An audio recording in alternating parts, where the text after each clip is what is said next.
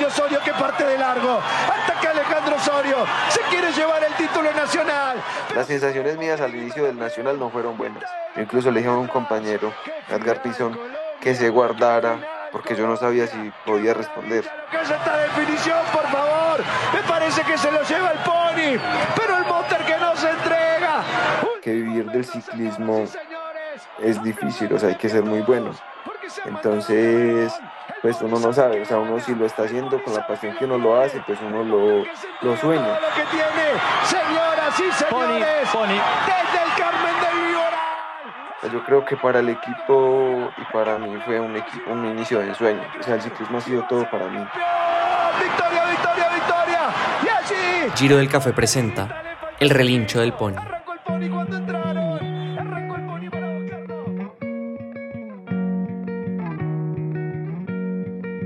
Yo conozco su cara y conozco su alma. Señores y señoras, estamos aquí en el Giro del Café. Yo creo que con el personaje sensación en este momento del ciclismo colombiano en estos primeros meses del año, por lo que logró en campeonatos nacionales, por lo que logró en Tour Colombia, porque logró estar nuevamente ya figurando para la mente de todas las personas, y para los que no lo conocíamos ya tenemos una nueva figura del pelotón internacional, con Alejandro el Pony Osorio. Bienvenido al Giro del Café. Hola, ¿qué tal? ¿Cómo estás? Gracias por la invitación. Bueno, Alejandro, primero, el apodo del Pony viene por tu hermano, ¿verdad? El Caballo Osorio. Sí, pues es que la verdad es que salió porque yo era, pues hasta los 16 yo era súper pequeño. O sea, yo era de estatura muy, muy pequeña. O sea, ahora ya soy de estatura buena, yo mido 1,80, pero bueno, cuando era muy pequeño, mi hermano es alto. Él mide 1,88, 1,87. Entonces yo salí a entrenar, pues de las primeras veces que salí, entonces yo era muy pequeño y entonces Marlon Pérez dijo, el caballo y este tiene que ser el Pony. Dijo así, y entonces ahí pues entre charlas salió el apodo que ahora pues es el apodo mío en todo. O sea, en mi pueblo, en la calle, en el ciclismo, en todo lado. Alejandro, esta última semana, ¿qué digo yo? Último mes, yo creo, muchísimas emociones. Primero se da su papel y su protagonismo en Táchira, luego viene acá en Tunja y sorprende a todo el mundo porque pues creo que no muchos lo teníamos en los papeles, y vuelve a Tour Colombia y nuevamente vuelve a sorprender. ¿Cuáles son las sensaciones por este comienzo de año? Bueno, la verdad para mí ha sido un inicio de año súper bonito, súper especial. O sea, yo lo dije, o sea, la primera victoria fue en Manizales. En Manizales gané.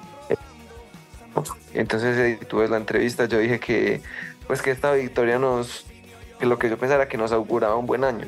Y bueno, pues no sabemos el año, pero un buen inicio de año sí fue. O sea, yo creo que para el equipo y para mí fue un inicio de ensueño. O sea, el campeonato nacional sub-23, tercero también en la crono sub-23, el nacional élite, la etapa de Tour Colombia. Son triunfos súper importantes. Yo creo que en Colombia pues no desmerito ninguna carrera, ninguna clásica, pero para mí lo más importante de Colombia ya se corrió, nacional y Tour Colombia. Tal. Empecemos por el comienzo, y es que Carmen de Viboral en este momento está haciendo protagonismo de cuna de ciclistas muy importantes. La campeona sub-23, Carolina Horas, creo que también es paisana suya, pues usted también de Carmen de Viboral. Pero yo quiero saber, Alejandro, ¿cómo nace tu amor por la bicicleta, la pasión por la cicla? La verdad yo creo que el Carmen es cuna de campeón de ciclistas porque es una zona súper buena para entrenar, o sea, es muy cómoda, las altimetrías, pues acá tienes todo plan, montaña, el clima es muy bueno, altura, entonces yo creo que también por eso hay mucho ciclista acá, porque se hace muy cómodo entrenar, o sea, el ciclismo es difícil de por sí, entonces ahora imagínate en la costa, supongamos, con ese calor tan impresionante, hacer 5 horas. Entonces yo creo que también por eso es que acá en el oriente, yo creo que muchos corredores de otras zonas se vienen a vivir acá a buscar pues una buena, ¿qué te digo? Buenas condiciones para el entrenamiento. El patio de la casa tuyo es el Alto de la Unión, ¿cierto? Sí, sí, es mejor dicho para todo, para trabajos de fuerza, para trabajos de VO2, todos, o sea, todo lo hago allá. Cuando tengo trabajos y cuando tengo fondo, pues también lo hago ahí de paso. Hago la Unión, me voy para Mesopotamia, hago Santa Elena, Topos, Palmas, Calderas. Es que hay subidas muy chéveres, rutas muy chéveres, ir a Bejorral, ir a Sonsón. Entonces, por eso te digo. Y bueno, y la pasión mía por el ciclismo, a ver, como te digo, mi papá ciclista, mi hermano ciclista. Y bueno, pues a mí me gustaba. eh, la verdad me gustaba más el fútbol, inicié en fútbol. Entonces, inicié en fútbol y entonces fui haciendo fútbol y ciclismo. Para el fútbol era demasiado malo. ¿De qué jugabas? Yo creo que era como medio. O sea, jugué bastante tiempo. Pues yo creo que intenté hacer, me pusieron a hacer de todo y para todo era malo. De aguatero izquierdo, Entonces de aguatero derecho, de arquero. me ponían a, pagaba el arbitraje y no me ponían a jugar. Me usaban para pagar el arbitraje.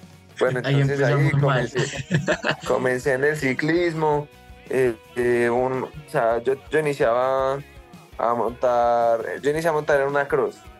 Y me acuerdo un señor Argemiro Henao que marcó mucho mi primera etapa, porque fue el que me patrocinó, como fue el que me regaló mi primera bicicleta de ruta, el que me sacó el que, por ejemplo, digamos, la carrera ir a una competencia valía 100.000. Mis papás me daban 50 y él me daba 50, sin ser nada mío, o sea, solo quería apoyarme. Incluso hoy que viene, pues estuve almorzando con él y pues uno siempre está pues eternamente agradecido. Entonces ya yo comencé, él tiene como tipo una escuelita, pero no es una escuelita homologada. Él tiene como, cuando yo estaba tenía 7 personas que patrocinaba igual. O sea, que les ayudaba con la bicicleta. Si, por ejemplo, necesitábamos, la bicicleta, todas las bicicletas eran de él. O sea, al inicio él dijo, si quieres, pues puedes venir acá a montar, yo te doy uniformes, acá desayunan, salen a montar. Entonces, así fue al inicio. Ya después me dijo, yo veo que te está yendo bien, entonces tenga la bicicleta, llévesela para su casa, salga entre... Con él salíamos sábados y domingos. Entonces, ¿Cómo pues era esa después me dijo, bicicleta? una Gios azul clarita de hierro, con un grupo campanolo de esos de palancas. O sea, eso fue, imagínate, eso fue hace, yo creo que 15 años. Pues tendrías unos 7 años por ahí. Hace 14 años yo tenía 25 menos 14, 11 años. Fue más o menos en la que comencé ahí a montar.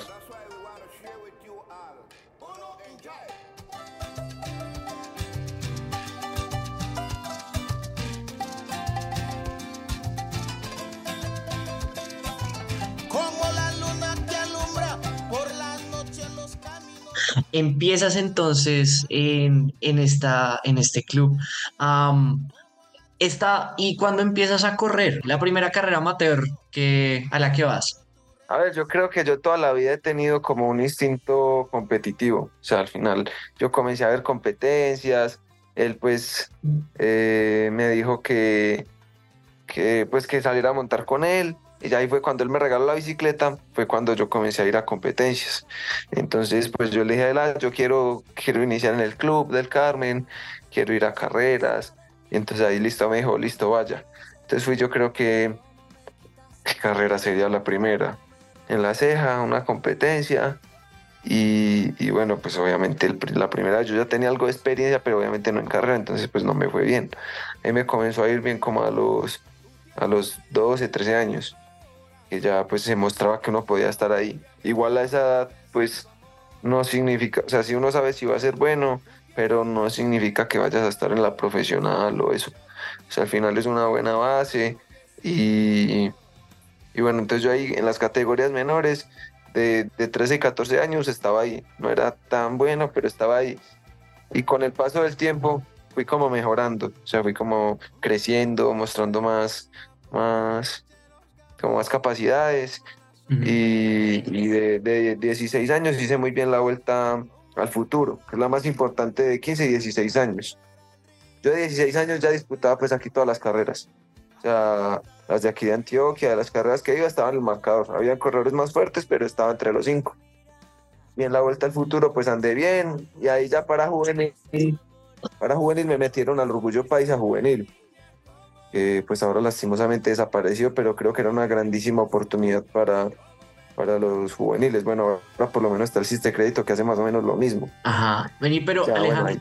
tú para Vuelta al Futuro ya tenías claro que el ciclismo iba a ser lo tuyo, que te iba a dar y que era lo que ibas a hacer durante el resto de tu vida, o fue después que se vino a materializar eso? Pues uno tiene el sueño, pero la verdad es que vivir del ciclismo es difícil, o sea, hay que ser muy bueno. Entonces, pues uno no sabe, o sea, uno si lo está haciendo con la pasión que uno lo hace, pues uno lo sueña y trabaja por eso. Pero entonces uno no sabe si se va a dar, si no. Pues bueno, por un lado tenía el apoyo también de mi hermano, que es súper experimentado en el ciclismo, muchos años de profesional, tiene 36 años y corre conmigo en el equipo. Entonces, bueno, yo creo que la experiencia de él también ha hecho mucha parte en que yo sea profesional en este momento. Él me dijo, Alejo, él se llama Fran, él me dijo, Alejo, yo no tenía una persona que me diera los consejos que yo le doy a usted, porque él obviamente me da consejos sin envidia, consejos con amor, entonces pues todo eso le ayuda mucho a uno. Ujú. Y ya pues ahí, bueno, en el Orgullo Paisa yo ya me comencé a ganar algo, yo me ganaba 500.000, o sea, yo pensaba que eso era la millonada de la vida, o sea, yo con eso hacía de todo, yo Pero invitaba para a mis esa amigos a época era mecato. plata. Sí, yo me ganaba 500.000 y no, y yo pensaba que era la millonada de la vida. Yo invitaba a todos mis amigos a mecatear, pues del barrio, imagínate, con 17 años, con 16 años, yo ya me ganaba eso. Entonces, pues, con todos mis amigos ya ellos decían, uy, que ¿cómo así que usted se gana toda esa plata? Y entonces, pues, eso era también una motivación súper grande, porque al final, pues, no es, lo económico no lo es todo, pero lo necesitamos para el diario vivir. O sea, ¿qué? Es una, como te digo, una herramienta importante para eso, para no poderse cuidar, para vivir, para todo. Mira que ahí estás tocando un punto diferente, digamos, en este momento que el personaje que más está sonando, Rigo, que habla que él no empezó en el ciclismo porque a él le gustara, sino porque él lo necesitaba económicamente. Acá vos estás cambiando la moneda, que vos empiezas realmente porque es tu sueño, porque tu familia hay ciclistas y porque realmente es lo que a ti te gustó desde el principio. Pues la verdad, yo en ese pues, lo hacía como sueño, pero obviamente, pues yo, por ejemplo, de familia, o sea, ahora estamos bien, pero yo de familia no hubiera tenido la oportunidad de decir, así vas a estudiar a esa universidad, le vamos a el transporte, le vamos a dar esta moto, o sea, no teníamos la probabilidad de eso. Entonces, pues lo que yo he conseguido con el ciclismo es, o sea, el ciclismo ha sido todo para mí.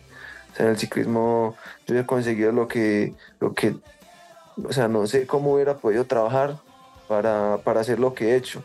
O sea, al final uno, o sea, yo creo que ha sido la oportunidad más grande económicamente porque yo no sé, o sea, lo que te digo, o sea, no sé si hubiera sido, qué hubiera podido hacer, porque uno dice, bueno, negociante, pero ¿qué negocios va a hacer sin efectivo? O sea, hay gente que sale desde cero y se vuelve millonaria con negocios, pero es muy difícil. Entonces, bueno, yo ahí me gané 500.000 de los 2 años de juvenil y pues al otro año con el GW ganaba como 1.800.000, 2 millones, 2 millones. Y pues eso era una cantidad súper importante. O sea, era algo que a mí me alcanzaba para darme un detalle a mi mamá, para ayudar en la casa. Y entonces sí, el ciclismo pues ha sido en cuanto a eso súper importante. Obviamente pues mi sueño es ser ciclista y bueno, ahora pues lo soy y era mi sueño y por ende ha venido pues como el aporte económico que obviamente es el trabajo de nosotros.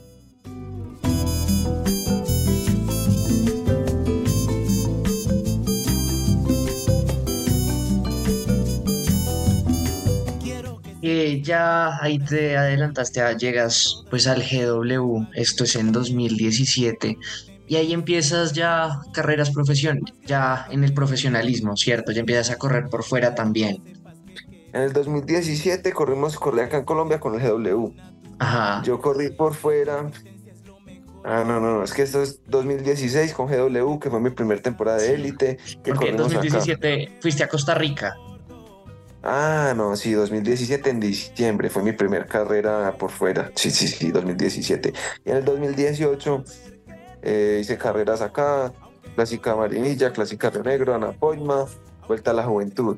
Entonces esa fue mi apertura, o sea, lo que yo he sido fue mi apertura en la Vuelta a la Juventud, porque andé súper bien, me llevaron al Giro de Italia Sub-23, andé bien, me llevaron al Tour del Avenir, andé bien, me llevaron al Mundial y ahí fiché con un equipo italiano. Yo quiero hablar de ese Giro. En ese Giro tú corriste contra Pogačar, ¿cierto? 2018. Eso fue en el Tour del Avenir. En el Tour del Avenir, ok. En el Giro estaba Yao Almeida, Blasov, que fue el que lo ganó, Mardono, Van Stannard, son corredores que ahora están en el World Tour. Y tú ganaste etapa. Tú ganaste una etapa con final en el paso Manivia. Maniva, sí, fue la tercera etapa. Ya habíamos hecho 2 y bueno, fue mi primera vez. O sea, mi primer viaje al ciclismo europeo. Y las primeras 2 eran de media montaña. Y yo decía, no, esta gente es de otro mundo. O sea, van exageradamente rápido. Lo subían a uno en un puerto de 3 kilómetros y uno hacía tope a tope. Entonces uno decía, si eso es en un puerto de 3, en un puerto de 10, ¿cómo me van a subir? Y entonces resulta que en un puerto de 10 ya nosotros éramos mejores. Bueno, no mejores, pero estábamos muy diferente al sufrimiento de, por ejemplo, en un puerto de 3 kilómetros subíamos 50 y yo a tope. Y ya en el puerto de 14, 15 kilómetros que fue Maniva, éramos fuertes. O sea, esa etapa la gané, llegué con otro compañero, entonces en la alta montaña éramos fuertes. Y yo en las 2 etapas decía, no, esta gente va impresionante. O sea, el ciclismo acá es otra cosa.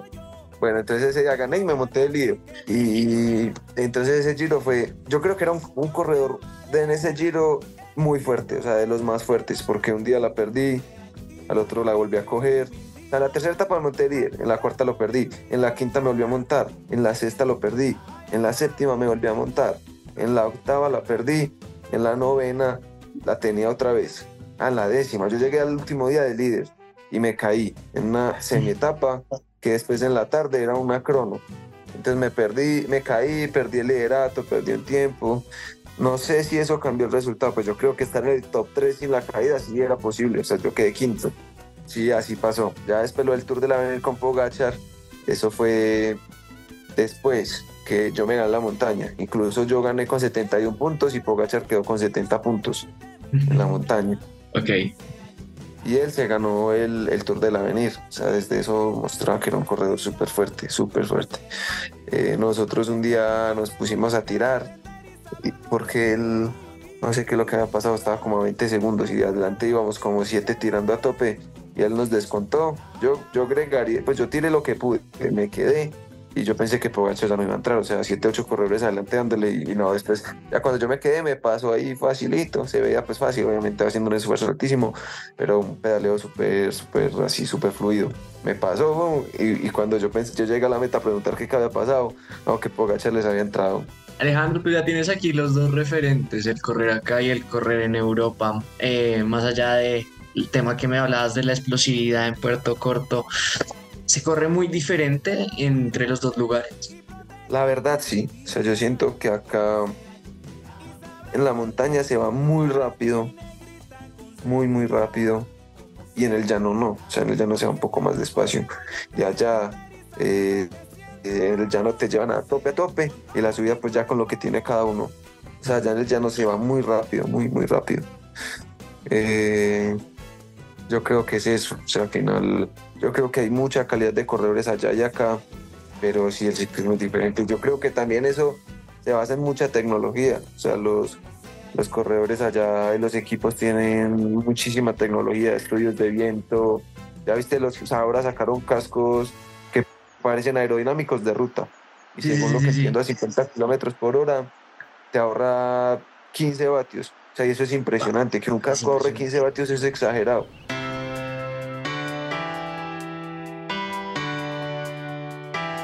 Yo sé que estás ahí, imaginando cómo... Alejandro, ¿cómo fichas en Italia? ¿Cómo llegas al Nippo Vini Fantini Faisane? Bueno, la verdad fue una bonita etapa. Yo creo que la oportunidad más grande de mi vida. O sea, para uno que, digámoslo así, mal hablado montañero, yo creo que acá... una oportunidad de esas donde uno ya sí ve dinero de verdad del ciclismo europeo. Es complicado, muy complicado a los 20 años irse a vivir a Italia solo. ¿Qué estabas haciendo ese complicadísimo. día? El día que te llamaron. ¿Cómo fue eso? Es que mira, la verdad, como yo andé bien allá, a mí me ofrecieron un manager, tenía varios equipos, entonces ahí pues yo pensaba mucho, ahí ya pensaba yo en el dinero, entonces pues yo le dije al manager, pues el que más dinero me dé, porque ahí ya uno piensa que es una oportunidad grande, y pues ayudar a los papás, muchas cosas. Entonces, el Nipo fue una buena opción.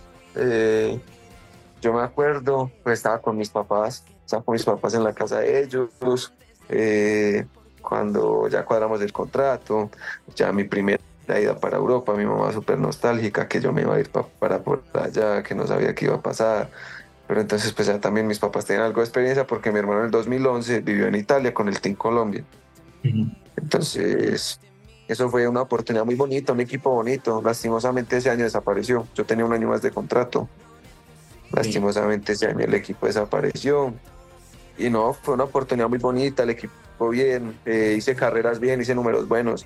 Mi primera carrera como profesional con un equipo continental, o sea, con el Nipo, fue en Argentina y quedé cuarto en Ganaste la a San etapa Juan. reina. Sí, quedé cuarto en la etapa reina, me monté el líder sub-23. Pues en la crono lastimosamente la perdí con Renko, pero pues es como algo. O sea, Normal. yo le había Los metido como papeles. minuto y pico. Yo le había Sí. metido como minuto 30 en la etapa reina y había una crono de 12 kilómetros, creo.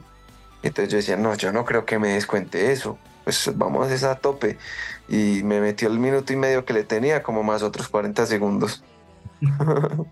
Y llegas de San Juan nuevamente acá y haces un papel, tremendo papel en el Colombia 2.1 del Tour Colombia. Quedas 11. Claro, esa era mi segunda carrera como profesional. Entonces, pues ahí ya el equipo súper contento porque son buenos resultados.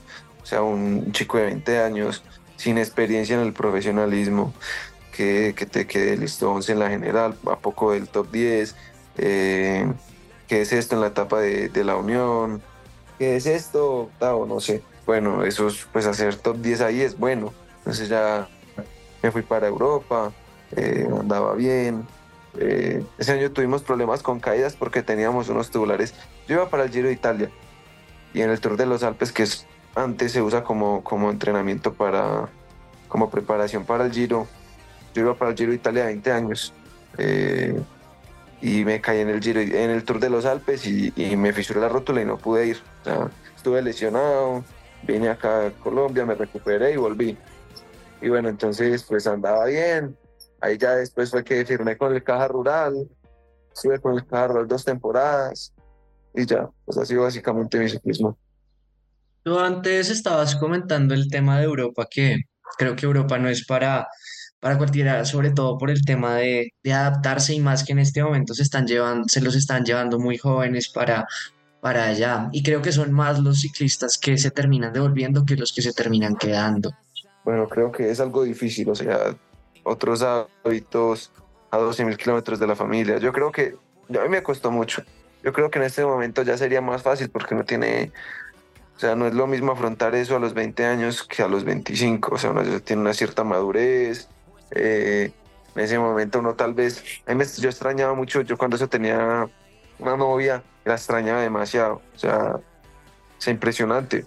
A mi familia, los hábitos, después de un mes y medio, 2 meses por allá, ya uno le comienza a costar.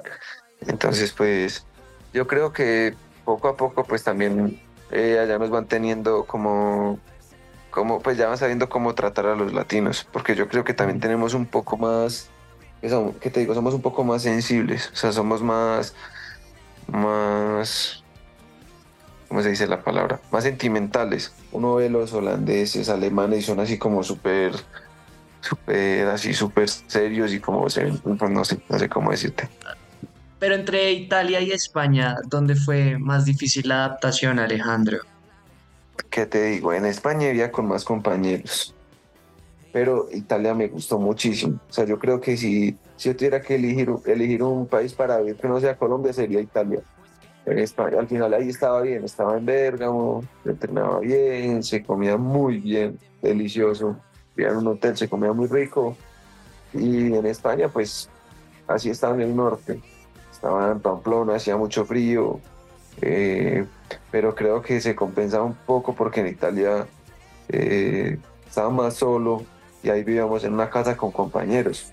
Vivía con Luis Bla, que fue como mi, mi equipo personal, si me entiendes. Él y yo éramos para todo lado, comprar algo al supermercado íbamos juntos, hacer algo íbamos juntos. Entonces fue como la persona que en ese tiempo me brindó una amistad y pues fue como un apoyo grande. O sea, tener alguien con quien hablar, hacer cosas, entrenar. Ok.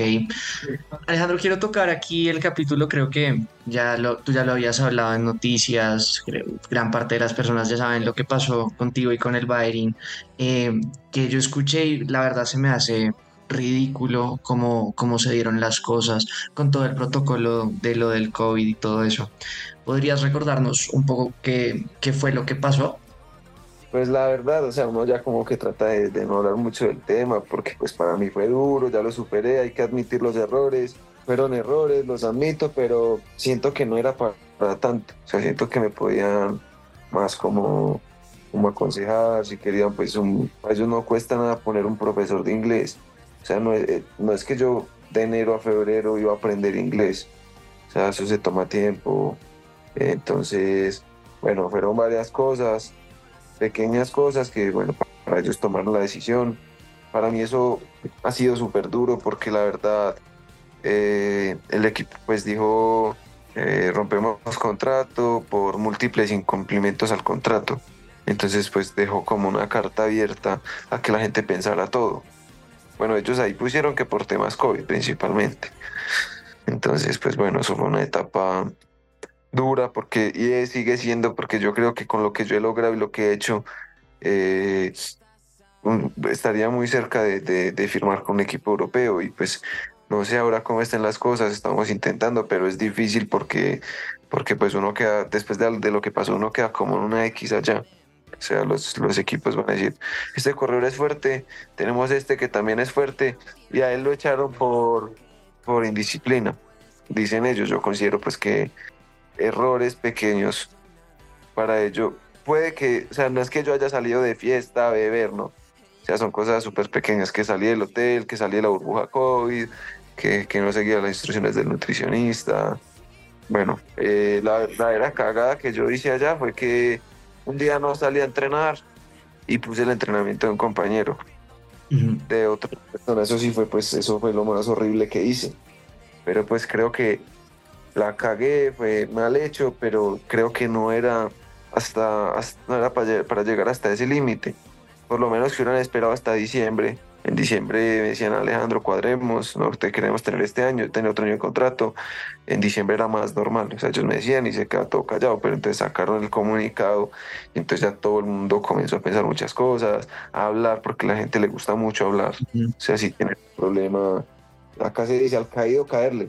A mí me pasó eso y todo el mundo comenzó a criticar, a inventar cosas, a hablar cosas que no eran, que son gentes, son personas ajenas que no saben nada, que solo quieren inventar cosas que, o sea, no tiene sentido. O sea, si no sabes, no sé qué tanto cuesta no hablar y ya. O sea, no hablar de un tema ajeno que no es, o sea, por ejemplo, digamos, supongamos una suposición, mi vecino, que, o sea, que le interesa, no sabe cómo fueron las cosas y quiere hablar del tema sin saberlo. Entonces yo creo que eso me hizo mucho daño a mí, pero bueno, ahora yo creo que estoy muy bien, lo superé, una etapa para tener en cuenta, me cambió mucho como persona, pero bueno, yo creo que ahora estoy bien, estoy tranquilo, vamos a seguir haciendo las cosas de la mejor manera, a ver si se nos da la oportunidad. Porque vuelves acá ya a Colombia, otra vez vuelves al GW y vuelves con aire en la camiseta, vuelves de Europa y llegas aquí como gran figura. Vuelves aquí en 2023, si no estoy mal. Pues la verdad, a ver, yo volví al EPM medio año, que Ok. ahí sí, o sea, ahí la verdad yo lo admito, ahí no fui profesional, o sea, no quería entrenar, eh, muchas cosas, o sea, yo estaba ganando un sueldo y yo no respondía bien eso, pues pude ganar algo, pero no sé cómo lo gané porque yo la verdad no estaba entrenando para ganar una carrera, o sea, esto para entrenar hay que dormir bien, comer bien, entrenar bien, son muchas cosas para ganar. Ujú. Entonces, con el EPM fue el del problema. Entonces lo hacía como a medias, como que sí, como que no. Y ya después al otro año, ahí sí firmé con GW Los primeros meses pues también lo hacía ahí como que sí, como que no. Y el 6 de marzo me accidenté. Yo tuve, me fracturé el tabique y el pómulo. Entonces yo ahí quedé como inconsciente, me desperté en el hospital y después de eso tuve una cirugía, recuperación y después de eso fue que yo después del accidente decía que, ya, que no, o sea que casi me muero, no voy a montar bicicleta, pero antes de ahí fue que volví como a entrenar bien, comer bien, con amor, muchas cosas y ahí fue que ya el año pasado pues en, a ver, en Clásica hicimos Clásica al Carmen, Magdalena y Marinilla en 15 días. 12 días de competencia en 15 días. Me gané, a ver, de esos 12 días de competencia, me gané 4, una general, en 4 etapas de segundo. O sea, fue un balance, o sea, imagínate, 4 días segundo, 4 días primero de 12 días y una general.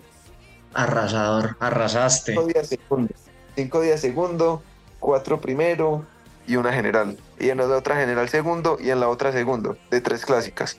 Entonces, bueno, ahí fue súper bien. De ahí ya fuimos a Europa, hacía las clásicas bien, hacía 12, 15, pues en Europa pues, estaba bien. O sea, espero este año hacerlo mejor. Eh, no es un número malo. 12, 15, 20 allá en clásicas con todos los equipos World Tour, estando en un equipo continental que es más duro.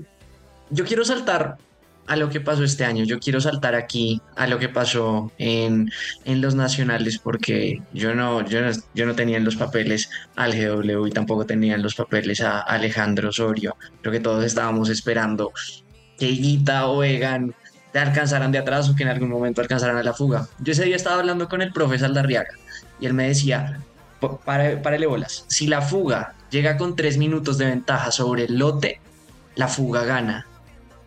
Y vea pues, y así se dieron las cosas. ¿Tú qué sentiste cuando veías que atrás se iba acercando Egan con Higuita? Bueno, pues la verdad son corredores muy fuertes de tener respeto, o sea, los dos.